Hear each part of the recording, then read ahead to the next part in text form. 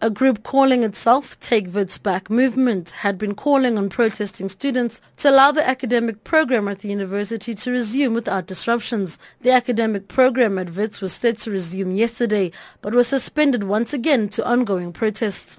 Today, the Take Wits Back group clashed with the Fees Must Fall campaigners.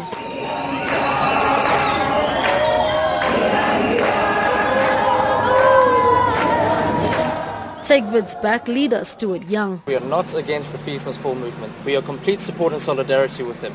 However, what we are against is the methods that they have used and intimidating and bullying students to not attend lectures. We're here representing the students who are doing honours and they're trying to get their final degrees, the guys who have bursaries and loans and they need to finish their final exams so they can apply again in the future. Every student who's been too scared to speak up and say that they want to come back to varsity. So today it's a silent, non-violent protest. We're not trying to provoke anyone.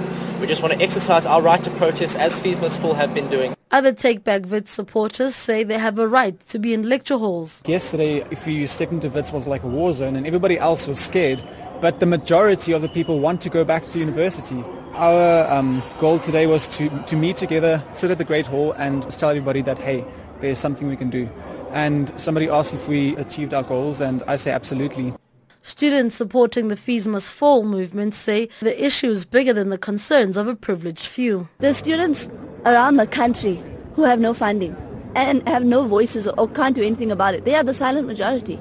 And I mean, equally all of us want to go back to class. But we cannot until our brothers and sisters have free education. It cannot be that we can go back to class and pass our exams and come back next year when our brothers and sisters won't be here with us. So we're angry. They must join us on the picket lines because we all have the same intention. We want to go back to class. Wits University says it's revising its academic calendar and developing a new examination table that will be circulated to the student body after it's been discussed by the Senate. This follows an agreement reached by protesting students and university management that the classes should resume on Monday. Wits spokesperson Sharona Patel.